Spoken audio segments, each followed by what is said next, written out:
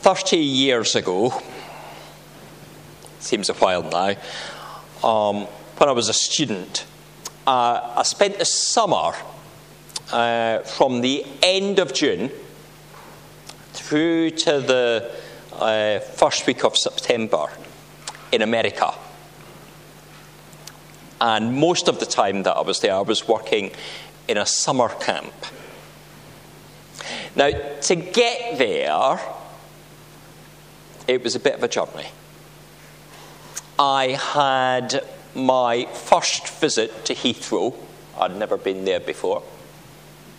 I had my first flight on a jet airliner. My first night in New York.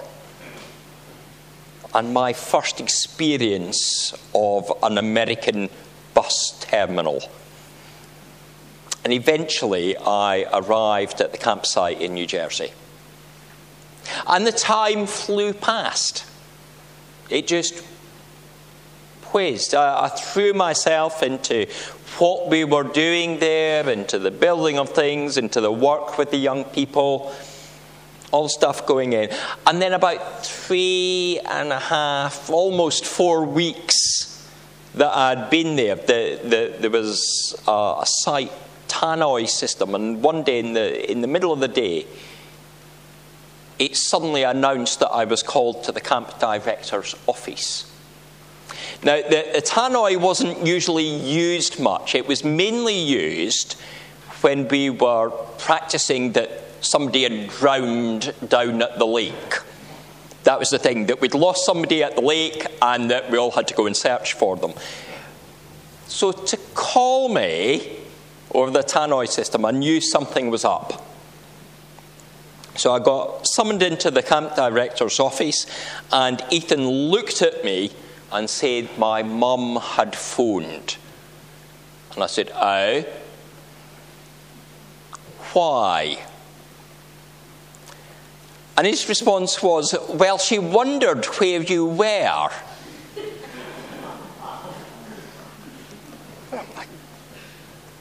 Well, she knew I was here. She knew that I was coming here. It's not as if I was about to pop in for tea, is it? But, of course, the issue was that I'd been there nearly 4 weeks, and I'd never called to say I had arrived. You know, and I'd not sent a postcard, and there had been no communication at all. And the family back home were, shall we say, starting to get a little concerned. You know, as they wanted to know I was safe. The last thing they had seen was waving goodbye to me as I got onto a National Express bus at Carlisle at midnight on the 23rd of June. So they didn't even know if I'd made it to London. They wondered where I was. And when we've not heard from someone, we wonder where they are, what's happening, what's going on. And that's kind of where our reading starts, isn't it? Put yourself into the shoes of the Israelites, for whom it had been 40 days and 40 nights, plus a little bit more, since they had seen Moses go up the mountain. He headed off into the mountain covered with cloud. He'd been hidden from sight for as long as the rains had fallen at the time of the great flood. Surely something must have happened to him. Surely something had gone wrong. Surely he couldn't just be doing what he set out to do, could he? To spend time with God. And so the people pondered, people thought about what could possibly have gone wrong. And they lost faith. They could see the fiery cloud on the top of the mountain that showed the presence of the Lord, yet they lost faith. And this had been the story that had been there for the whole of their journey.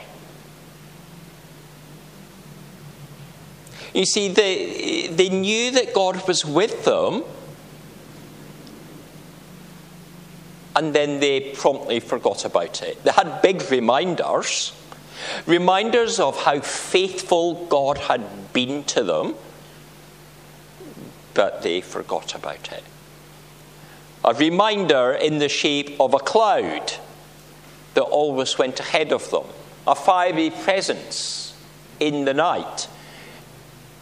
But even that was not enough to remind them that God was there, that God was looking after them, that God would take care of them. The whole journey, they got to the Red Sea and they lost faith.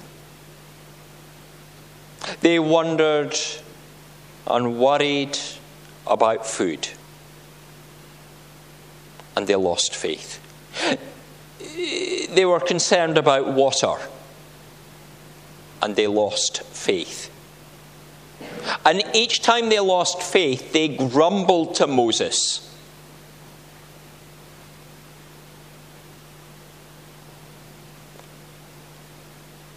And Moses prayed. He turned to God. And a way ahead was opened to them. The sea parted. The manna and the quail fell. The rocks burst open as they got hit by the staff. Each time when they lost faith, they turned to Moses, and Moses stepped in and turned to God. The God who loved them and who had rescued them from Egypt.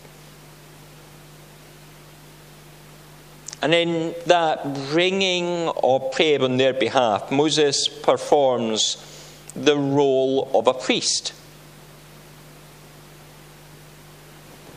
Bringing that prayer. We can all bring prayer. We believe that we are a royal priesthood. Each one of us can come before the Lord and bring our prayers to him. We are his family. He welcomes prayer from all of us. It doesn't require us to turn to somebody else, but we can bring our own prayers to God. Yes, it's good to pray together, but we can each speak. Now this time, the Israelites can't grumble to Moses, because their grumbling is about the fact that Moses isn't there. Where is he? Can't we get on with the journey? We want to be in this promised land. What's happened to him anyway? Who was this chap? Who really cares about him? Let's get on with it. They move on fast, these Israelites. But they turn to Aaron. Now, Aaron was called to be the one that could speak. He was the eloquent brother. He was the one that could share words that people would listen to. When Moses can't speak, Aaron would be able to.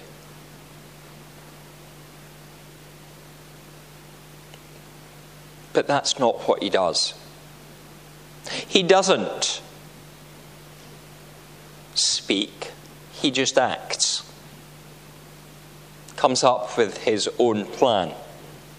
He doesn't turn to the other leadership. He doesn't speak with the 70 elders. He doesn't pray. When you are under pressure, when you are struggling in the world, when you cannot take it on yourself, you need to come before God. Sometimes you pray directly. Sometimes you will ask others to pray with you, I hope. But that prayer, that turning to God, is the thing that Aaron doesn't do.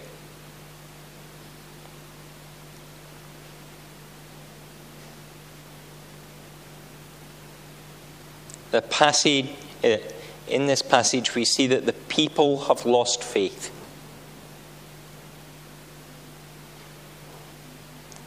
And in the absence of Moses, there is no one to help them in that faithfulness. They're not advancing on the journey. And they feel that God is absent. Now, of course, that's a misunderstanding on their behalf. They think that a journey is always about moving forward. But quite often on journeys,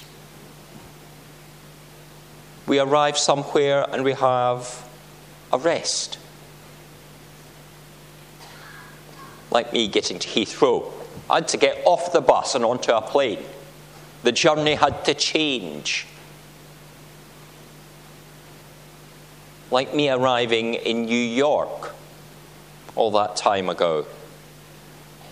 I landed on the plane and I had to get back on a bus to travel to the place I needed to go. And in the course of that, I'd spend a night. Sometimes we have to stop and wait. And that's true on a long journey, a physical journey, but it's true on the journeys of our life too. There are times when we're moving forward and other times when we need to pause and wait and discover what's the next thing. Wait for the right time for the connection that moves us further ahead. If they had simply lifted their heads, if they had simply looked up, they would have seen the fiery cloud that was atop the mountain. They would have known God was present. But instead they look down.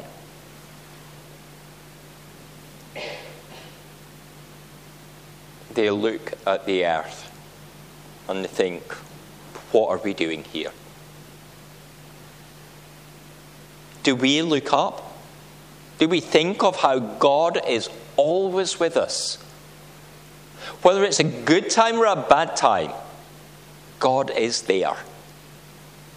We might not see him because we're not looking. He doesn't abandon us. He sees where we are, but we might not see him.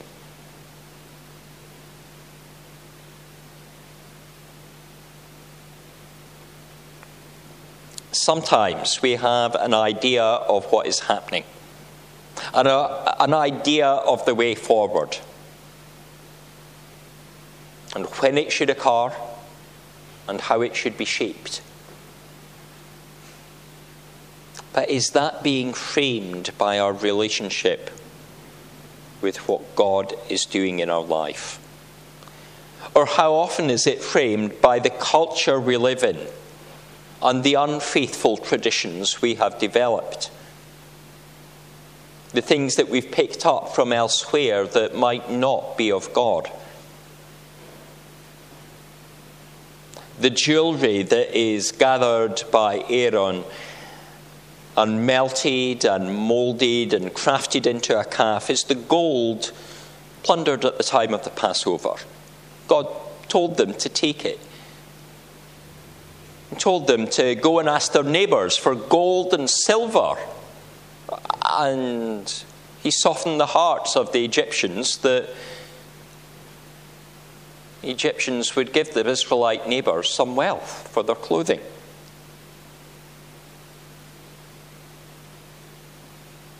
And the idol is a model of a young bull,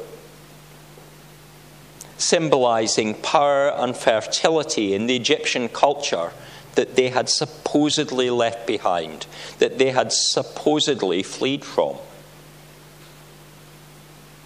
The people wanted it. But populism is not always right.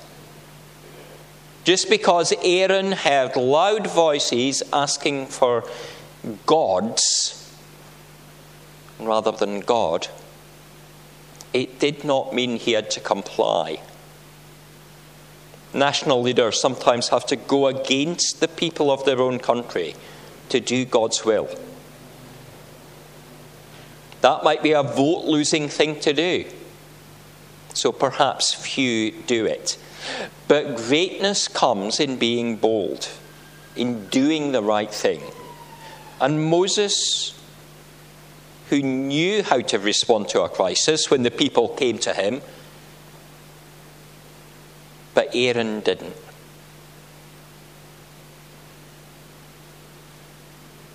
In the making of the idol, the long-established covenant with Abraham, you will be my people,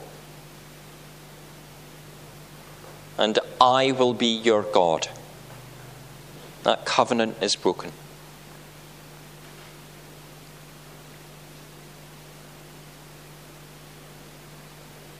Abraham would have many sons and daughters. It was a promise, as many as stars in the sky. But they were called to be faithful.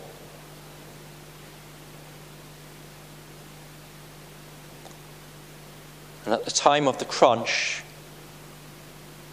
they've not. The calf presents a breach of the first 3 commandments. The commandments that were just given to Moses up the mountain. He's not even had time to get back from the mountain to share what God desires. The people request a God which they will follow instead of the one true God, the first commandment. Aaron has cast an image of a beast that they plan to bow before and worship, a breach of the second commandment. The third commandment is broken by Aaron committing blasphemy,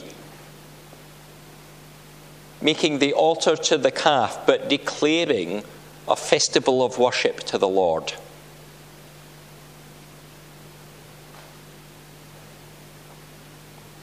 They are breaking that covenant that was established between God and Abraham and the sons and daughters of Abraham.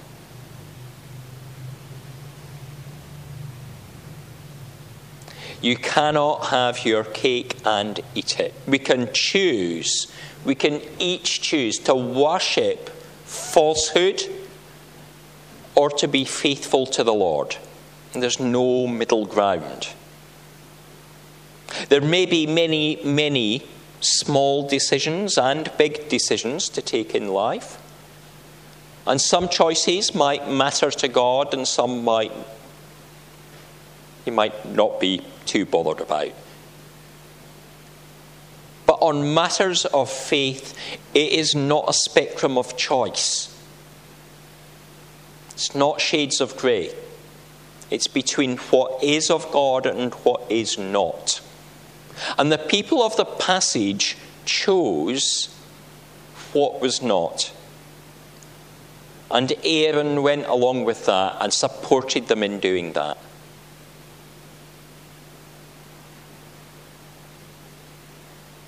Meanwhile,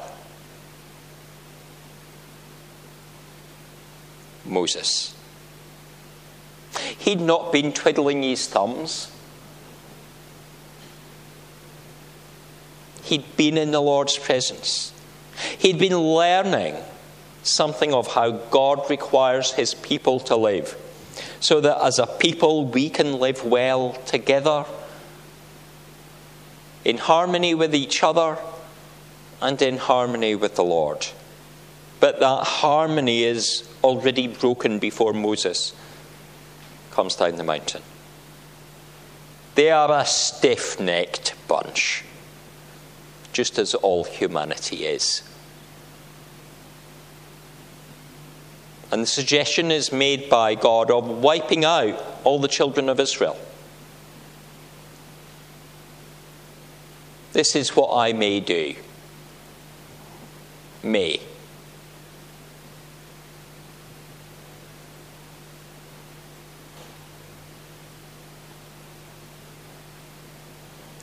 My anger may burn against them, that I may destroy them. God doesn't actually say that he is going to, but he says, I may. He's thinking about what he does.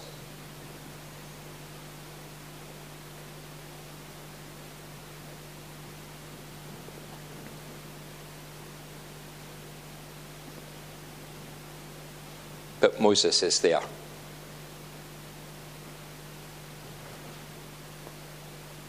Moses is there. And what does Moses do? Moses prays.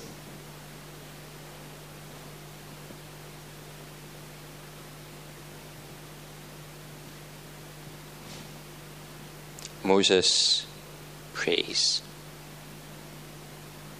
It's what he's done the whole journey through. He is a priest and he brings prayer. Prayer that those who have sinned may know love. That the Lord's name may be great in other nations and not dishonoured. That the fullness of the promises may be seen and that they may be known.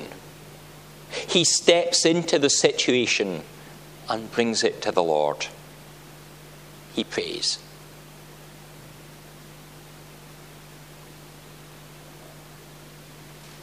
I wonder how often in our prayers we speak like this to God. Moses is confident of that prayer that he is bringing. There he is, at the mountaintop, the same geographical context as the call of the burning bush, in communion with the Lord as he had been. But it's hard to see him here as the same man as back in Exodus 4, verse 10, when he says, "Pardon your servant, Lord, I have never been eloquent, neither in the past nor since you have spoken to your servant. I am slow of speech and tongue." It's almost like he's a different person, isn't it? He's not. He's the same man. But he's a man who's much stronger in his relationship with God. A man who has walked with the Lord and sat with the Lord. He has met with the Lord and understands the ways of the Lord. He speaks differently now to God because he sees more of who God is. Not simply a disembodied voice from the burning bush, but the one that's done amazing things. The one that's shown amazing love. The one that's led the people out of Egypt and fed them and given them water to drink in the wilderness. The one that's now carved his word on tablets of stone, a message for the people.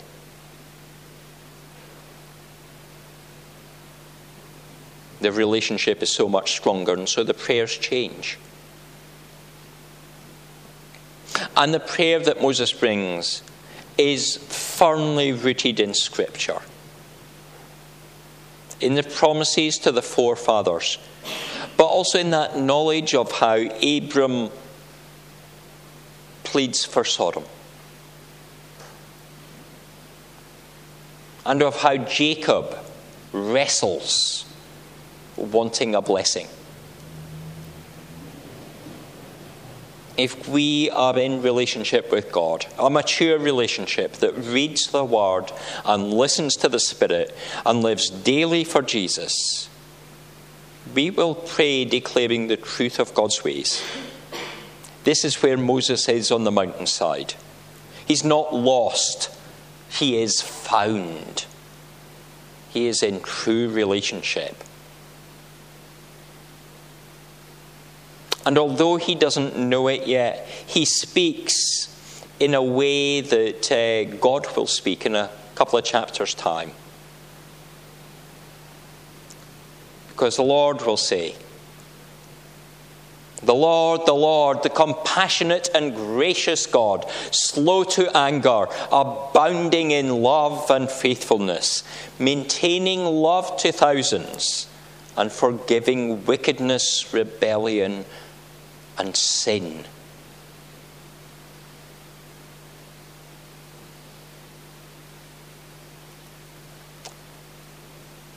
Moses steps in on the mountainside. He prays for the people at the time that they are still worshipping their false god. And at the time they are still worshipping their false god, the Lord decides, no, he's not going to destroy them. Because he is a God of love.